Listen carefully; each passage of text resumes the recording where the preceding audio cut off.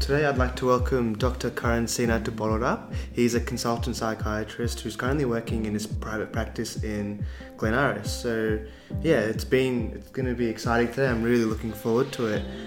He's been nominated for a number of awards. Amongst one of them is the Indian Australian Business Community Awards. So yeah, a lot of insights, a lot of pearls of wisdom I'm sure we'll hear from you today. So welcome to Bottled Up, Karan. Thank you, it's a flattering introduction. I don't know about number of awards, but yeah, it was good to be recognised, some of the effort I've done, and yeah, really looking forward to just helping as many people as we can in this platform. So thanks for inviting me. Yeah, no worries. Well, we usually like to start off our conversations by going a bit into the background of our guests and finding out where the mental health journey began. So I think a great place to start would be maybe what you're doing right now in your private practice. And the journey you've kind of taken as a student of medicine, and then figuring out that mental health is where you wanted to take your profession.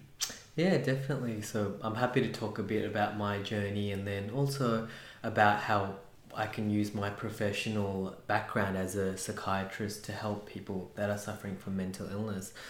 A bit about myself. So I was born in India, in Delhi, and I was about 4 years old when I came here. So I was 91, so get a bit of an idea, I'm a bit older. And basically, I was brought up here. I went to Melbourne High School, quite a typical, I guess, curry school. Yeah. And I'm sure you'd relate. And then after that, I went to Melbourne University. So I did my MBBS there and my Masters in Psychiatry. And I trained through Monash University in terms of... I went to Melbourne University, but I did train through my Monash Health. So I completed my psychiatry specialty there. I started my sub-specialisation in psychotherapies. And after that, I have gone on to develop my own therapy, which I'll talk a bit maybe later about. Cool. I guess I do specialise in the area of adolescent mental health as well as young adults. I'm a general psychiatrist, but I do take a particular interest in a lot of the disorders that are affecting younger people, particularly, post-traumatic stress or even personality disorders. So that's, I guess, a bit about my professional background. I have been working privately, as you mentioned, at Vital Psychiatry Clinic in Glen Iris for the last few years, for the last 3 years, and really loving that environment and just being able to help people.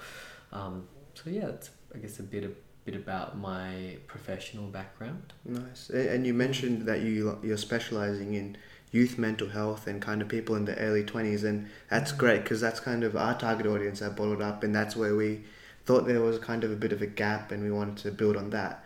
Was there a story behind you focusing on that area, or was there something deeper there for yourself, or was it... I guess personally, that was also a time where I felt I, struggled with a bit of mental health, and it is a difficult time starting up and knowing your own identity, particularly after 18 years old. You're trying to build up your own sense of self. I can tell a bit about my personal journey, but I do think that is a particular area where people are just starting to work and trying to transition from university to work. I guess it's a very difficult time, and I found that particularly challenging for myself. And I definitely thought at that time that mental health and psychiatry was really my calling, and I'm lucky in that regard where I remember a time when I thought I could not do this profession because I felt so much passion for it. But a lot of it came from, I guess, my background. And I'll tell you a bit about that because I feel like a lot of young males, particularly from South Asian background, will be able to relate. And even just generally in the community, I think males may be able to relate to. So I guess... growing up in an Indian background, I guess having, the traditional Indian father, the kind of old school authoritarian, was, I guess, a very common way of fathers to show their love by kind of tough love, I guess. And that was, I guess, the old school way of thinking at that time. But unfortunately for me, it did develop, I guess, a fear of authority figures. And I did, I guess, fear my father growing up, as a lot of males do. And it did, I guess, form, as I mentioned, this fear of authority figures. And I guess I realized that particularly when I started working, more so when I started doing my research year. And that was a year where I really started to realize how important mental health is. Because I felt like, I guess there was a very high stakes environment. I was working in a lab. And I was doing my research assignment there, and it was very perfectionistic, very micromanaging supervisors, and I think it was actually a bit of bullying looking back on it. And it did affect me because, you know, that is a form of trauma as well, emotional trauma, and it triggered, I guess, that past history of feeling like, you know, the authoritarian figure. And I feel like it developed perhaps this perfectionistic side in me, and I feel a lot of South Asians will be able to relate to the perfectionistic parents where they push their children really hard, and it's for good intentions, I guess, because they are trying to push you to do well. But I guess the emotion that it's coming from is that you have to do this in order to be loved and to be accepted. And at that time, that was the paradigm, I guess. But we know that that's really not helpful, because you're always thinking you're not good enough. And I guess there was always this feeling in me that I have to be perfect to be good enough, and that eventually burns someone out, I feel. A much better paradigm, as I've learned to even reparent myself to say, is to feel that you are loved unconditionally, you are accepted, and as you have that unconditional love for yourself, you can then encourage yourself and be your own cheerleader instead of being a taskmaster. That's what I felt later on when I got to my research year. I started feeling very critical, internalizing that critic of supervisors or bullies or whatever you call them. Of course.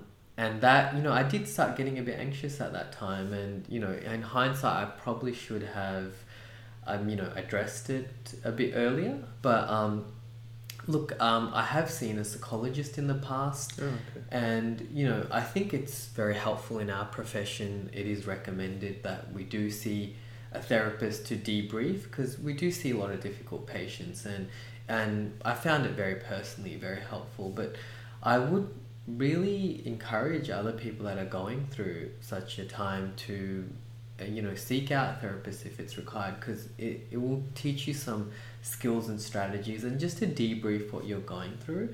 So I find that very helpful at that time.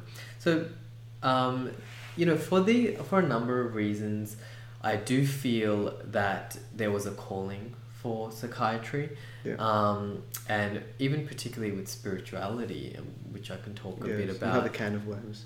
That was another, I guess a thing that increased my interest in psychiatry. So yeah, if you want me, I can. Of course, There's obviously a lot there that you've gone through, like starting right back with, you know, South Asian cultures and that authoritative figure. Like, so many people with our backgrounds could relate to that. Like you mentioned Melbourne High, and I remember when I was like a 15-year-old feeling the pressures of like trying to get into one of those schools, and it wasn't even that it was directly in front of me that my parents did something directly. It was more that I just felt that there was a condition there that to do that I have to be accepted, and it's very subtle, but it affects you. And I've only realized now that I constantly thought about those things all the time, and now it's kind of disconnected, and I realized that it's huge. I think it's pervasive. I think 100%. Pretty much every South Asian faces that competition, and I think it comes from a lot of our parents, because growing up in India, it is very dog eat dog. It is very competitive, and to a certain extent, they had to be very cutthroat in that situation. To the toll of their mental health, and unfortunately, they have pushed that onto us that, you know, you have to be a certain way in order to be accepted, and there's this competition. Unfortunately, it just drives in that feeling that you're not good enough until you get a certain there's mark. that condition there. And then you kind of internalize that as well. You're like, okay, I didn't do this well enough, so I'm not good enough, and you internalize that critic, and you might think that it's maybe motivating you or helping you, but later on you realize it actually burns you out, because it's not sustained, and there's a lot of research about compassion we can talk about later, self-compassion, but Yeah. it's actually much more powerful to motivate by encouraging yourself and loving yourself unconditionally and being a cheerleader rather than being punitive, like harsh, because that is not, most of the research found, is not a good motivator at all. I mean, what you just described there kind of forms the basis of how a lot of us would have grown up in a harsh environment where we're pushing ourselves, and like there's obviously goods of that. Like I know research says that delaying gratification is something that is quite prominent in South Asian culture, in cultures where you're really compelled to work extremely hard in your early years.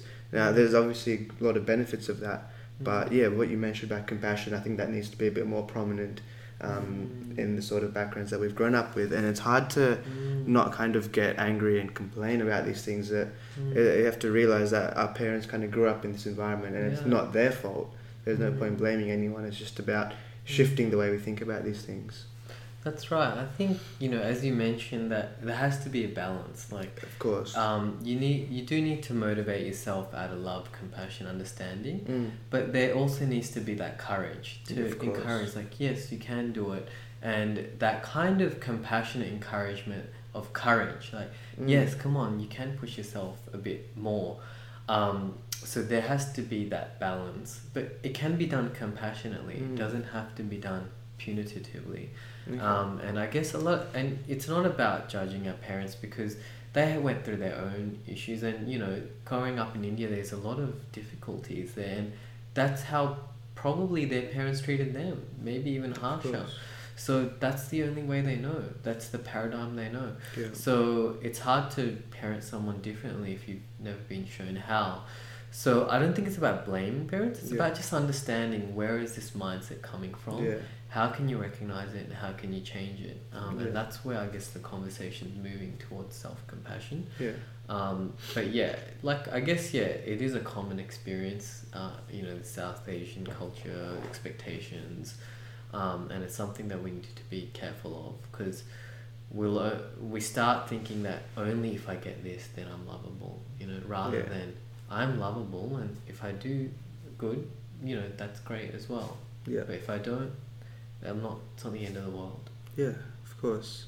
And like this idea of looking back at these thoughts and the upbringing, that's kind of looking deep into your childhood, right? And I feel like that forms the basis of a lot of psychotherapy, right? Is that where it all starts? And is that a lot of the work that you do? Because I know when it comes to the psychotherapy and the work you do, you're involved in a lot of different sort of therapies, whether it be CBT or some other ones. Maybe you could go into some of that now. Yeah, for sure. I guess, childhood mental health is critical. We know in psychology and psychiatry, first 3 years of your life is where you form a lot of your personality. And even beyond that, first 7 years, it's very critical as well. So it is important to have a very safe, loving environment. And for some of us, that wasn't the case for whatever reason. It may have been physically everything is provided, but maybe emotionally it wasn't all provided. Course, So there is a lot that I've developed even in myself, and I mentioned I developed the therapy. I can tell you a bit about how that materialized. But I guess I've always had an interest in spirituality from a young age. My parents, used to take me to the temple, like Hare Krishna, for example. And we grew up, I guess, being exposed to scriptures, some of our, beautiful and very philosophical scriptures, such as the Bhagavad Gita. And I had developed this interest, but a lot of it came later when I, had difficulties, for my research I mentioned, and even starting work. It was a big shift. And I did look towards spirituality, and it did really help me, because I think meditation really helps a lot. And I learned about the different chakras in the body. And I came to this conclusion that there is a link between spirituality, and which is Eastern medicine or psychology, and Western psychology. And the link I found was Maslow's hierarchy of needs. Yeah. So you might have heard of. Yeah, definitely. Maslow was a famous psychologist who spoke about there is a hierarchy of needs where you need, for example, safety, and then love and belonging, and then courage, self-esteem, and then there was high levels of altruism, helping others, self-actualization. So I was able to correlate this with the chakras in the body, which you may or may not know that it's similar. So it goes through fear, and then there's the pleasure chakra, which I interpret as self-love, and then there's the courage chakra, which is a lot about self-esteem, and then you have the heart, altruism, helping others. Higher chakras are more about self-actualization. Okay. So I developed a therapy which I just called self-love, or just love therapy, because the main emotion behind it is love, to heal. And I use basically Western psychological techniques, as well as spiritual meditation techniques to address each need. And we'll talk a bit about that later, but some of this really helped my interest, I guess, in psychology and psychiatry, because I could marry my passion of spirituality with my passion in psychology. And that's, I guess, a lot of where my career went into. So yeah, I guess that was one of the prompting factors. That's really interesting. Yeah. What you just mentioned reminds me of this book called The Happiness Hypothesis. I'm not sure if you've heard of it, by Jonathan Haidt, and he kind of goes back, and he's a psychologist obviously, but he went back and looked through all of the Eastern scriptures, like the Bhagavad Gita and a few of the Buddhist scriptures, and he kind of came through an intersection between the two, and he kind of said something similar to you, that like the early years of your life form your temperament, which is essential for living a fulfilling life, rather than anything material or anything like that. It's about your natural state. So that just reminded me of that. So. Yeah, no, it's true. I think a lot of Western psychology is looking to Eastern spirituality. Yeah. In fact, a lot of the therapies, like mindfulness-based cognitive therapy, I've trained in that, as well as now I'm doing a course on mindful self-compassion. It's probably one of the best courses I've done, in fact. It's a lot of it's based on self-compassion from Buddhism and even Hinduism, which a lot of Buddhist is based on. And they're quite open about it, that these concepts are directly taken from metta, which is self-love, for example, in Buddhism. So a lot of, I think, Western medicine and psychology is catching up that love cures everything, really. And we've known that for thousands of years in Hinduism and Buddhism, but only now we're learning that loving yourself, it helps everything. I've done a master's thesis on kindness-based therapies, and I was able to do a systematic review of randomized controlled trials, which is the gold standard of research. Yep. And I was able to find kindness-based therapies, self-compassion therapies, are significantly effective in all mental illnesses. So trauma, substance use, depression, anxiety, even psychosis. So love really does cure everything. Wow, that's interesting, because it's such a broad field of things, and like this idea of mental well-being is truly broad. Like we were just talking about one therapy, and you've kind of talked about your own therapy that you developed, and there's so many different ideas here, whether you look at this intersection between East and West, or you look at some of the more modern practices, such as cognitive behavioral therapy, and then there's a whole nother world of psychodynamic therapy. There's so many different things, but I guess for our audience, like, where's a good starting point to get an understanding of the things that they can do, or even just to kind of visualize, like, where can I start to think about my well-being? Well, I think the first thing to fix a problem is to know what is the problem. Of course, having that awareness of your emotions. So we'll get into therapy, but I think it's good to first recognize what is the problem. Of course. And why is mental illness so rampant in our society at the moment? And particularly with COVID this year, I think most people that don't have any mental illness are having some kind of mental illness. Most people I've talked to have, pretty much everyone has faced some sort of anxiety or some low days during lockdown. So it is so very important. We've recognized this year. But I think there's a number of factors to be aware of in our modern society. to understand why is mental illness growing. Yeah. One is just the lack of love in our community. Yeah. We are building a community that is very individualistic. Yeah. Even the family unit, a lot of it's broken. We had extended families before, now it's a nuclear family. And now, to be honest, a lot of people are not even having families. Their divorce rates are, going through the roof. In America, it's almost 1 in 2. Here it's rising too, and not many people are even getting married. So we are developing a more, I guess, selfish society. It's more about what me generation, I generation. It's all about iPod, everything. So when we don't think about others, we lose that love of others and we lose the love of ourselves. And, divorce is a huge factor for, mental illness for young people. Also, postnatal depression, a lot of mothers are not able to provide that care for their younger children. A lot of, postnatal blues, up to 80% of females will have some kind of postnatal blues. So there is a big lack of the value of love in our society, and that's causing a lot of trauma. So,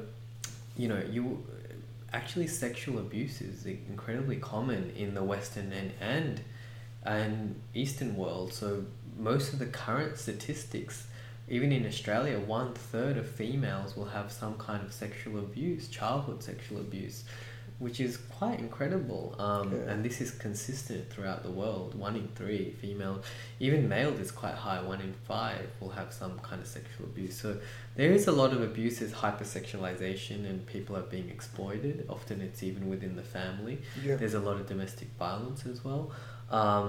And just a lot of even fathers, even sometimes mothers, not being emotionally present for their children. So there is high levels of trauma, I think, more emotionally, that we are facing in that community generally. And this is compounded with technology. So social media is obviously a huge factor that's being played out currently in the community.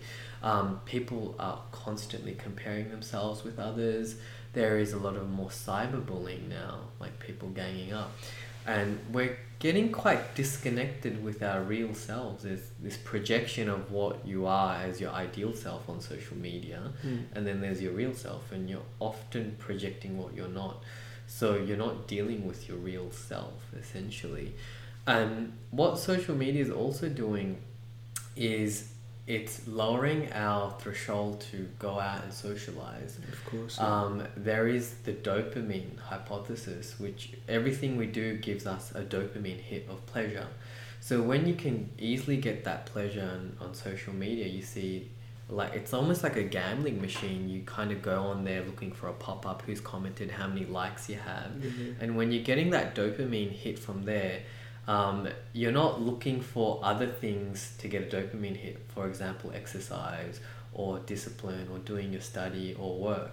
And this is played out not just social media, but even technology. I mean, pornography is a huge area, even for young males. It's very, very common, and we're only seeing the effects. Like, males don't have to go out to get a relationship or even socialize or even do their work or exercise. They're just getting a dopamine hit, just doing that. So basically your receptors are getting desensitized to that level of dopamine, and then you're basically not doing the good things that are best in your long term, and kind of being addicted to online things. Essentially, you're like being addicted to cocaine, for example. It's the same brain function. It's the same addictive mindset. So it's very important to detox off a lot of some of social media. I know some of this will be on social media, but this is, I guess, good content. This is the positives, I guess, of social media. But to limit that's very important.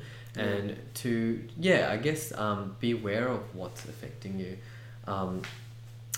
Just the last point I was going to make, I know there's a lot of factors, obviously, but we've talked about how, it is difficult more emotionally as a society, but there is this concept called sensitivity to harm in society, and even psychiatry, which basically is showing scientific evidence that we are becoming more sensitive as a population. And the theory is that the more you put your locus of control outside of yourself and think that others can affect you, I mean, these days, even being politically incorrect can be very sensitizing for people. There's so many, you know, things you can't say these days, you know, even people's genders you can't assume. And people get traumatized. So the more you put your locus of control outside of yourself, the less directly proportional, the less power and esteem you give yourself to overcome your own problems. So you're giving your power outside yourself, you're not giving the power inside yourself. So there's a huge push about resilience now in the community as well, like to be able to have your own coping strategies to cope, rather than thinking everything else is going to affect me. Think that, you know, I can cope with these things. Whatever other people say, I don't have to say it to myself. So I do think courage is very important, as well as underlying compassion and love. And I guess that's played out a lot in the pandemic, you know, like even though, you know, this pandemic, you know, not denying it's very, very serious and still quite prevalent. But end of the day, I mean, all the research and data was for younger people and even middle age. It's very, very extremely low chance of dying from it or getting very sick. But yet people were extremely paranoid and affected very mentally. Not to say, you know, obviously you need to social distance, wear a mask, very, very important for society. But there was this constant paranoia of thinking I'm going to die of this illness, which clearly was not true. So there was this feeling of, you know, outside controls me. So I mean, the pandemic was difficult in a lot of areas. We weren't getting the social supports that usually we get. There was this threat. And yeah, I guess there was this paranoia. And yeah, I just think that love is a lot more contagious than the coronavirus. And if we spread that, I think that will really heal a lot of the world's problems. Yeah. Well, there's a lot there again, and all these problems that you've highlighted, like the statistics about the violence, the social media, everything that you think is a potential cause for this increase or in mental illness, it's kind of exacerbated by this virus, which kind of scares me. Like social media, pornography, all these things, we're more inclined to see them, or at least we were in the last few months during lockdown, to be exposed to that dopamine hit on Instagram and on social media. Like, people are telling us to go outside. I remember watching The Social Dilemma, a documentary that kind of underpinned all these issues, right? But then I was like, well, I need to be in social media because I need to be connected with my friends, because otherwise I can't see them. I'm stuck in my 5K radius. So I was kind of in this paradox, or not paradox, but like contradiction. So it became very difficult. So yeah, it is. I guess it's a balance. That's what we need to learn, and having some time limits on social media, for example, or just picking up the phone and actually calling someone or video chatting them if you can't meet them in person, or Zoom hangouts, for example. There are ways around it, but you know, putting time limits on how much you're putting on social media, even YouTube, and trying to expose yourself to positive content, perhaps like podcasts, for example, this one, like informative podcasts, rather than just mindless entertainment. So there are ways around it, but yeah, look, the pandemic has hit a lot of people because essentially people can't really sit with their own thoughts. Sitting at home with their own thoughts is very confronting, because most people are very critical on themselves. And, you know, we are seeing even a pandemic of some of people like self-harming, young kind of teenagers, particularly girls, and very critical on themselves. So that's another big area, like, you know, how you talk to yourself and learning coping strategies is very important. Yeah. And that's why when you mentioned that you think the key to all this is resilience, I would 100% agree. I love that idea because, like, life is obviously full of ups and downs, and this year is just absolutely chaotic.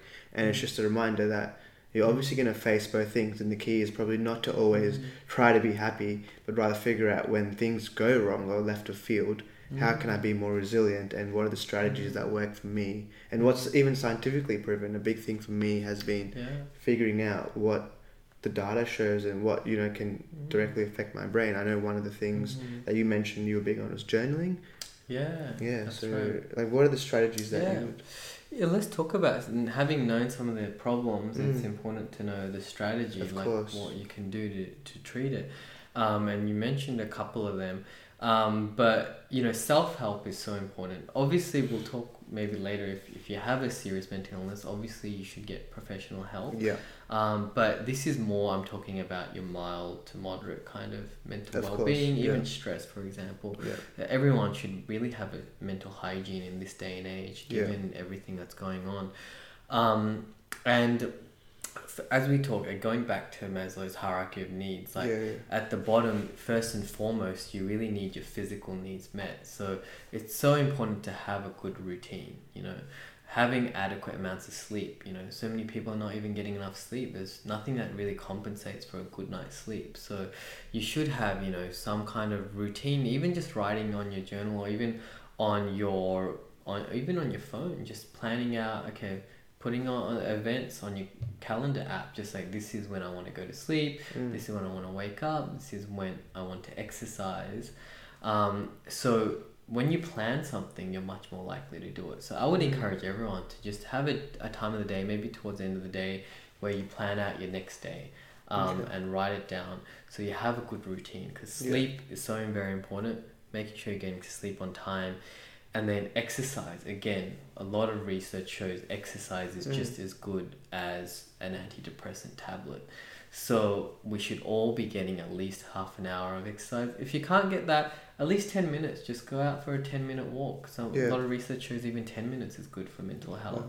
And there's a lot of, if you can't get out, the weather's not good, there's a lot of apps on your phone. There's like 7-minute workout apps, like high intensity apps. You can do yoga.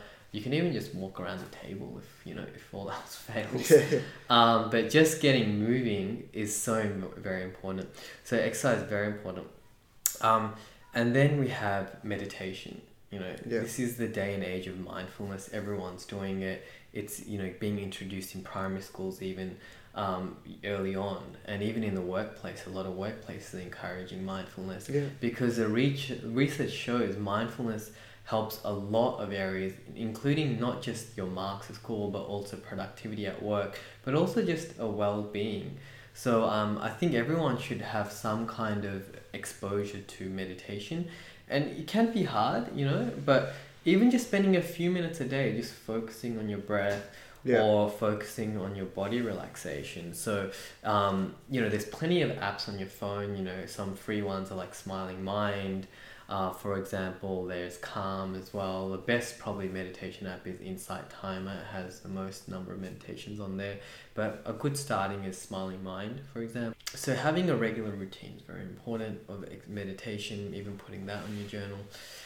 And then you mentioned journaling. So when things are very stressful, particularly if you're having a bad day, particularly, or, you know, just generally, it's actually a good idea, just everyone, just to journal end of the day how the day went, because often there's small triggers that you may forget, and they'll keep coming up every day if you don't write it down. So it's very good to just spend, you know, 5-10 minutes just writing down your thoughts end of the day. And a really good easy way to do it is just do one paragraph on what happened, just generally, like, you know, this person told me off, for example. And the theory of journaling is that every situation you can see it from 2 points of view. You know, if a friend walks past you, doesn't say hi, you could think they hate you and feel depressed about it, or you could think, oh, maybe they didn't see me, and you'll be neutral then. So you write down what happened, how you felt, maybe what tension you had in your body, or what you did about that. So more physical, obvious things. And then underneath that, you'd write a paragraph on what your thoughts were. So what are some unhelpful thought patterns you had at the time? So it could be, as you said, like, that person hates me. So it could be like catastrophic thoughts. So like, oh my God, I've lost a friend, or the world's going to end, or I'm going to die. There could be subconscious thoughts. So they're catastrophic thoughts, or they could be critical thoughts. So they could be like, I'm a bad person, I suck, you know, I didn't do this right. And again, that perfectionism could be coming through. So write down what unhelpful thoughts were there. And then in the end, make sure you write a paragraph or your thoughts on how would you talk to yourself as a friend. And this is so very important, to change your inner critical voice to your compassionate voice, what we talked earlier. So you would say things like, it's okay, Joel, you know, like, you know, I'll, maybe that person had a bad day and he was just taking it out on me. I didn't say anything bad specifically, and maybe he just ignored me because he was having a bad day, so I don't need to think too much about it. So something that's reasonable, how you would talk to yourself as a friend that you loved or cared for. And then in the end, write some gratitude thoughts. So like as a cheerleader, what would you say to your friends? Like, it's okay, I'm doing well, like I still doesn't matter. Maybe I slept in today, but I still did some things well. And I can be compassionate on myself. I'm still doing well. I have good friends. I have a good family. Whatever you're grateful for just during the day. So gratitude is very, very important as well. So this is part of cognitive behavioral therapy. So there's a lot of research that shows journaling is very, very helpful. It changes your natural thinking pattern to positive. So I would definitely recommend it, like even just once a week, end of the week. Or definitely when you're having a bad day, but ideally if you can do it every day. So, don't overload yourself, just pick one habit, focus on that, like exercise, slowly introduce one thing every week. And just the last point on the journaling is affirmations. So at the end of the journal, I said there's gratitude, but if you're having a really bad day, at the end of your meditation, you can write some affirmations or say them to yourself. Yeah. So what are affirmations? Essentially, they are who's saying the affirmation. When you say that I'm safe, I'm loved, for example, or if you say you are safe, you are loved, who is saying the affirmation? That's important. It is really a compassionate self, or it's a compassionate figure. So you have to picture maybe when you're very compassionate, or your parental figure. It could be your older, wiser figure. It could be yourself older. It could be a divine, godly figure. Or it could be yourself when you're compassionate. So it's your compassionate, divine kind of self, or someone that you respect, that is saying it to your vulnerable self. Okay. So like when you're anxious or vulnerable. So you would say things that involve your core needs. So you might be anxious. So it's okay, I'm safe. I'm going to be alright, everything's going to be okay. You can say that like a number of times into your meditation, for example, or picture you being safe in a beach, for example. And then you could picture love. You might feel unloved or abandoned. So that a very powerful would be saying, I love you, just to yourself. I love and accept you unconditionally. For a lot of people, that's revolutionary. They haven't heard those words. It might be a bit confronting. And just saying, I care for you. I'm here for you. I'm here for myself. Just repeating those self-loving phrases. It's okay. Everything's going to be alright. I love you. You're cared for. You're going to be okay. And when you feel that love and safe, you can then encourage yourself. You could say, I believe in you. I'm courageous. I'm disciplined. I can do it. I'm courageous. I'm disciplined. I can do it. I believe in you. So just repeating that at the end of your meditation and visualizing what you want to do during the day. Just spending a minute or two just doing this affirmation, particularly when you're feeling down. That is an incredible way of strengthening your self-compassionate voice. And this is all researched again. Mindful Self-Compassion course talks a lot about this. So there's some incredible techniques that I've talked about, and they are from years of research, because I've pretty much read about most of the psychotherapies out there through my specialization in psychotherapy. So this is a combination of a lot of self-help strategies, and obviously pending that, if there's still issues, there's other ways to help. And of course. I mean, a lot of the things that you've said remind me of Daniel Goleman. I'm sure you would have heard of him, and a lot of the research he's done. And you can almost categorize this into a few different key ideas. One of them obviously being gratitude, and that part of journaling where you have to focus on the positives and try to find them out. Because obviously, with the brain and how it works, we kind of tend to focus on the negatives. And there's a classic saying where there's 5 good things that need to overcome one bad thing, right? Because the bad is always emphasized. The other thing I thought was mindfulness is obviously a big category in itself, whether it be actually sitting down or even if you go for a walk, that in itself is mindfulness. The other thing that I was thinking about was empathy, and I guess we've kind of touched on it indirectly, but if we were to talk about it directly, what are your thoughts on empathy and where this fits in the picture of things? Yeah, so we talked about, I guess, the general core needs up to kind of courage, but above that is your heart chakra, or how you empathize with others, and how you forgive others, more importantly. And that's very important, because often we blame others for the trauma that we've had. We blame our parents. And by blaming and having resentment towards people that have done wrong to us, we're actually holding on to that trauma, you know. Buddha once said that if you hold on to a hot coal trying to throw it on someone else, you'll burn yourself first. And the more you're resentful, the more you're reminding yourself of that trauma. You're actually just traumatizing yourself. So the best way to let go of that is actually forgiveness. And forgiveness is not about condoning what's happened. You know, whatever happened was wrong and you need to stand up.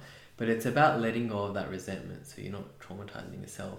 And a key part of that is empathy. To empathize, like, maybe our parents didn't know better. Maybe that they went through the same thing. Probably they did. And maybe they were just trying their best way, you know, because everyone is trying their best they can to cope. And, you know, if someone was just loved and happy, they wouldn't be doing a lot of unproductive things. So it's about just having compassion and trying to sit in someone else's shoes. Okay, maybe they were going through a difficult time. I understand that and I forgive it. It's wrong. I will stand up against it and, you know, take whatever precautions are necessary. But I will let go of it by empathy and forgiveness. And often this might actually need a therapist, because a lot of trauma, even childhood, it's very hard for you to deal with it on yourself, and you need to have a therapist to help you find that empathy and forgiveness, which is a long journey. And we can talk a bit about other, like, you know, what professionals can provide, but it's so important to have that compassion and empathy for others, because the more you're compassionate and empathetic to others, that's how compassionate and empathetic you are to yourself. How you talk to others is how you talk to yourself, essentially. So it's very important, just to be loving and caring and selfless, not just thinking about yourself. When it's all about you, me, then you become hypersensitized to small things. When you expand your ego, you think about other people and you're less sensitive on yourself. So, and that's very good for mental health as well. So even just small acts of kindness, checking up on a friend, sending a text, hey, I really appreciate your friendship. They're all really important things that we can do to just empathize how we're all going. Yeah, definitely. And a lot of different, like, well-being theories and research have actually suggested that kindness is essential, and it's not just being kind to your parents or your friends, but being kind to people you meet on a daily basis, whether it be like a stranger and smiling and complimenting them, or just, you know, being polite when you don't really have to be. That makes a difference. And that's exactly what you've just said. Random acts of kindness, giving a pass on the road to someone, not having road rage, or just controlling your anger if someone has annoyed you. But just kindness to others as well as yourself. And it's interesting that you mentioned, to almost unlock a lot of this stuff, we have to reach back into our, you know, previous experiences, and in order to efficiently, or to like fully do that, we need to perhaps see a therapist. It would be great to, you know, talk about that idea, because I know it's a really complex interplay of like, do we really need to see a therapist at this point, and for what reason, and are we going through something that's mild or severe? Let's chat about that now. I think it would be a great way.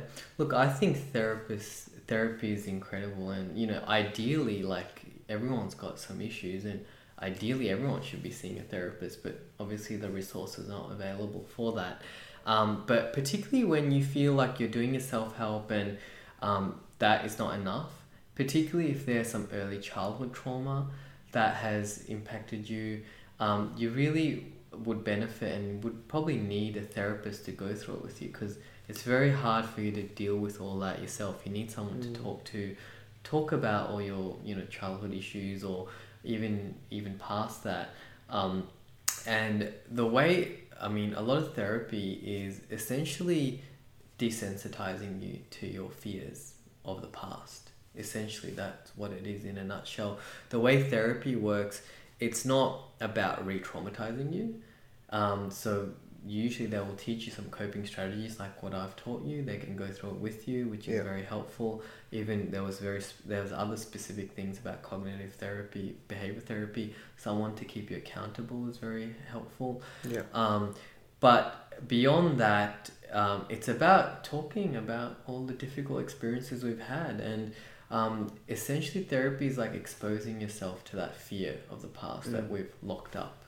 And it's like in the attic somewhere, but it's affecting you subconsciously. But we want to open that up, so it's out in the open, and it can be a bit like opening a can of worms. So you have to be careful to very just slowly open up about it.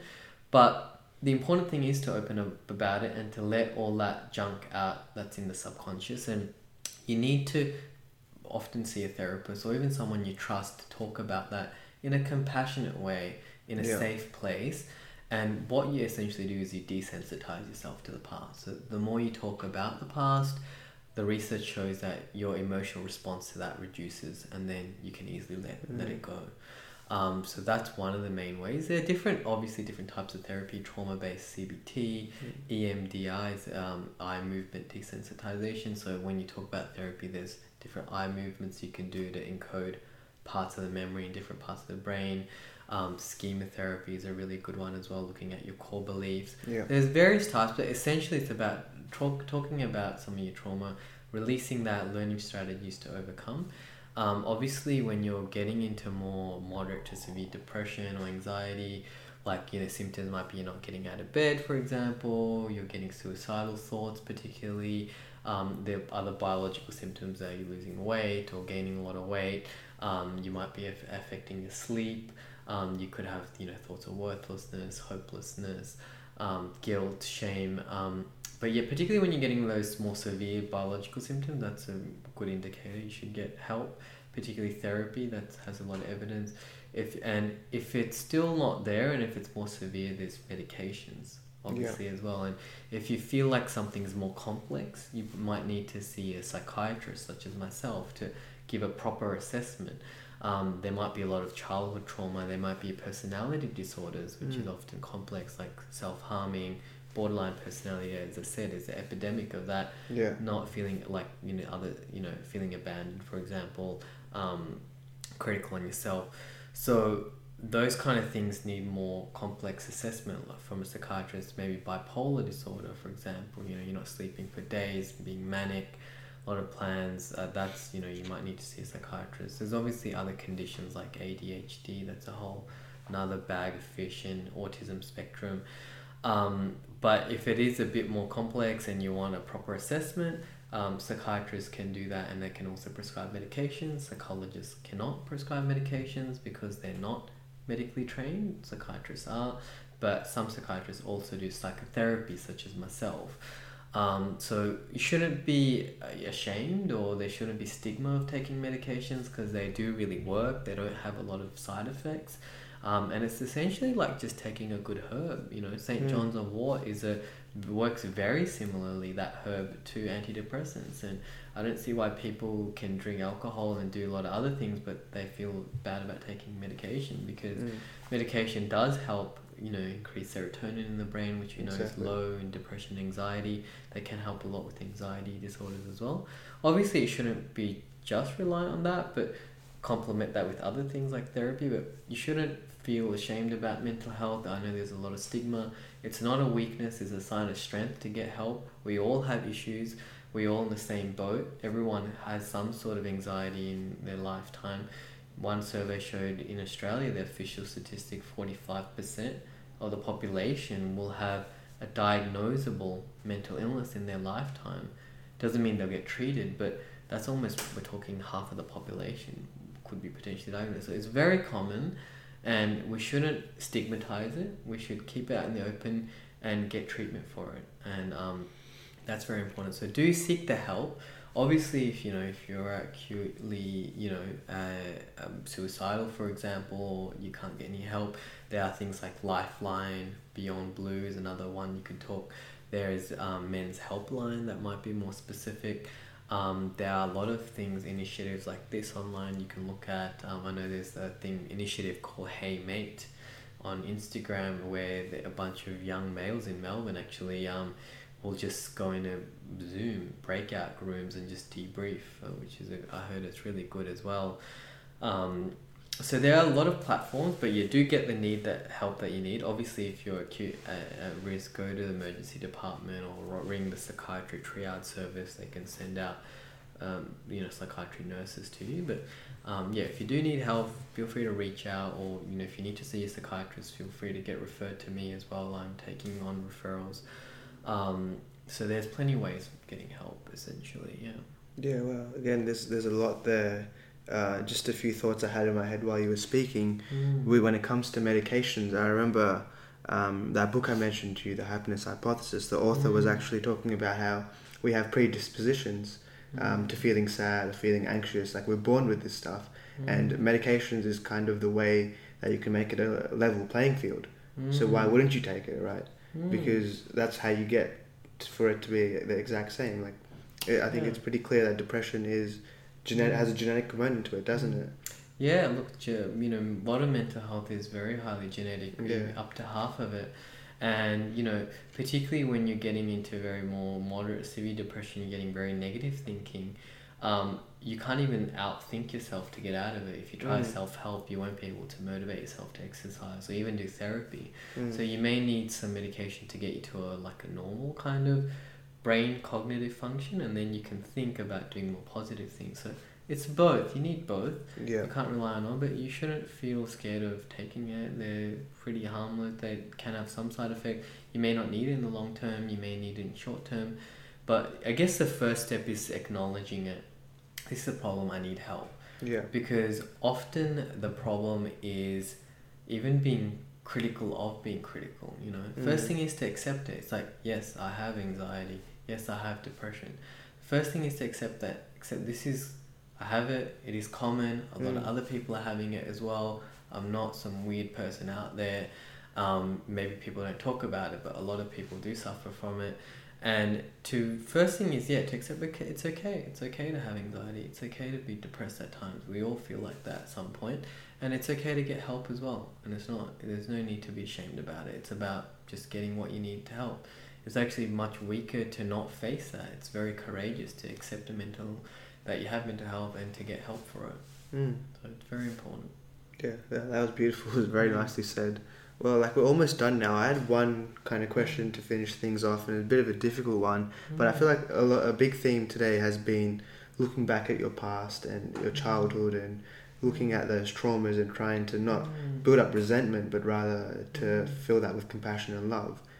And something like that I've personally struggled with or still trying to figure out is how do you know if that is building up into something that's disturbing your life now, or is it something that will pass, and if there's a need to urgently look at that now, is there something when did you realize that that this stuff was something you went through when you were young? Yeah, I think particularly if things are get triggering you, if you're getting very sensitive about things, and particularly if you're having some of those signs of mental health that I said, like if it's affecting your sleep, if it's affecting your daily function, if you're getting on edge, your muscles are tense, it's always good to address some of these things, and some of them you could do through journaling. But if you ever are questioning, should I see a therapist or not, you probably should err on the side of caution and just go get referred.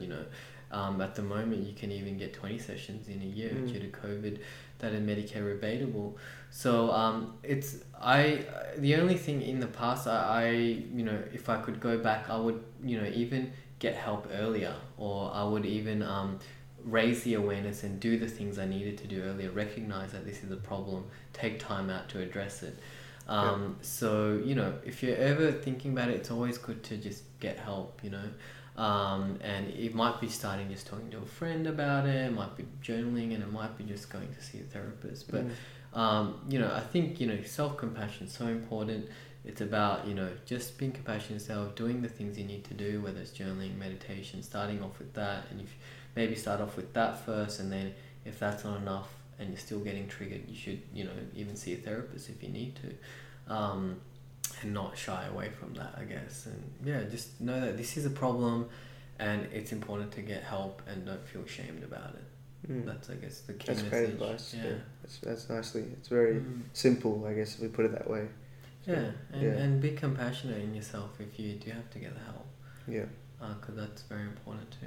Yeah, well, that's awesome. Well, thanks so much for all your insights and experiences, and there's obviously a wealth of knowledge there that you've shared with us. I've definitely learnt stuff today and built on some of the things that I already learned from other guests. And I guess shout out to Rishi, Rishi K, who was on the podcast earlier, and we met and got in touch through him. Yeah, so that was great. It's amazing that we're able to meet guests through other guests and build that network, and I'm sure you'll know some interesting people as well that we can hopefully bring on the podcast. The work you're doing right now obviously is amazing. Where can people learn more about what you're doing, because you're obviously doing a lot of stuff in advocacy, right, and leading this sort of field? Yeah, definitely. I'm trying to get the word out there. Obviously, still mental illness is not as well recognized, but I do some kind of podcasts, and I do webinars on my social media. So, I do have a Facebook page, DRK Sinha. So you can put the links there, also have an Instagram as well, Dr. Karan Sinha. I'll also be starting a YouTube channel, which will hopefully put the video of this interview up on. Yeah. But I'm trying to get the word out there, so definitely feel free to follow me if you are on some of those channels, and I'll be talking a lot about other types of mental health and how we can deal with some of the more specific things. But thanks for giving me this kind of platform to, really just help as many people as we can, and just using the power of love to really heal the suffering that is really incredible in the earth that's really suffering at the moment. And I think the more that we can spread this message, the better it is for the troubled earth at the moment, particularly. No, thanks so much for letting me into your house today and spending this afternoon doing this. Well, it's been a pleasure. Thanks again. This is us signing out. Thank you.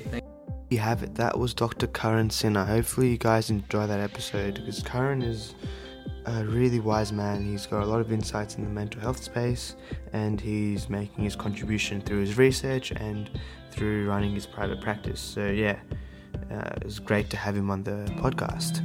Next week we have got Sunny behind the mic, and we've got a few new things happening. We are going to be starting hopefully what is a bit of a YouTube channel with a few videos, with a few snippets of podcasts here and there, and just trying to really get more content out in different ways for you guys. So that's a quick update on that end.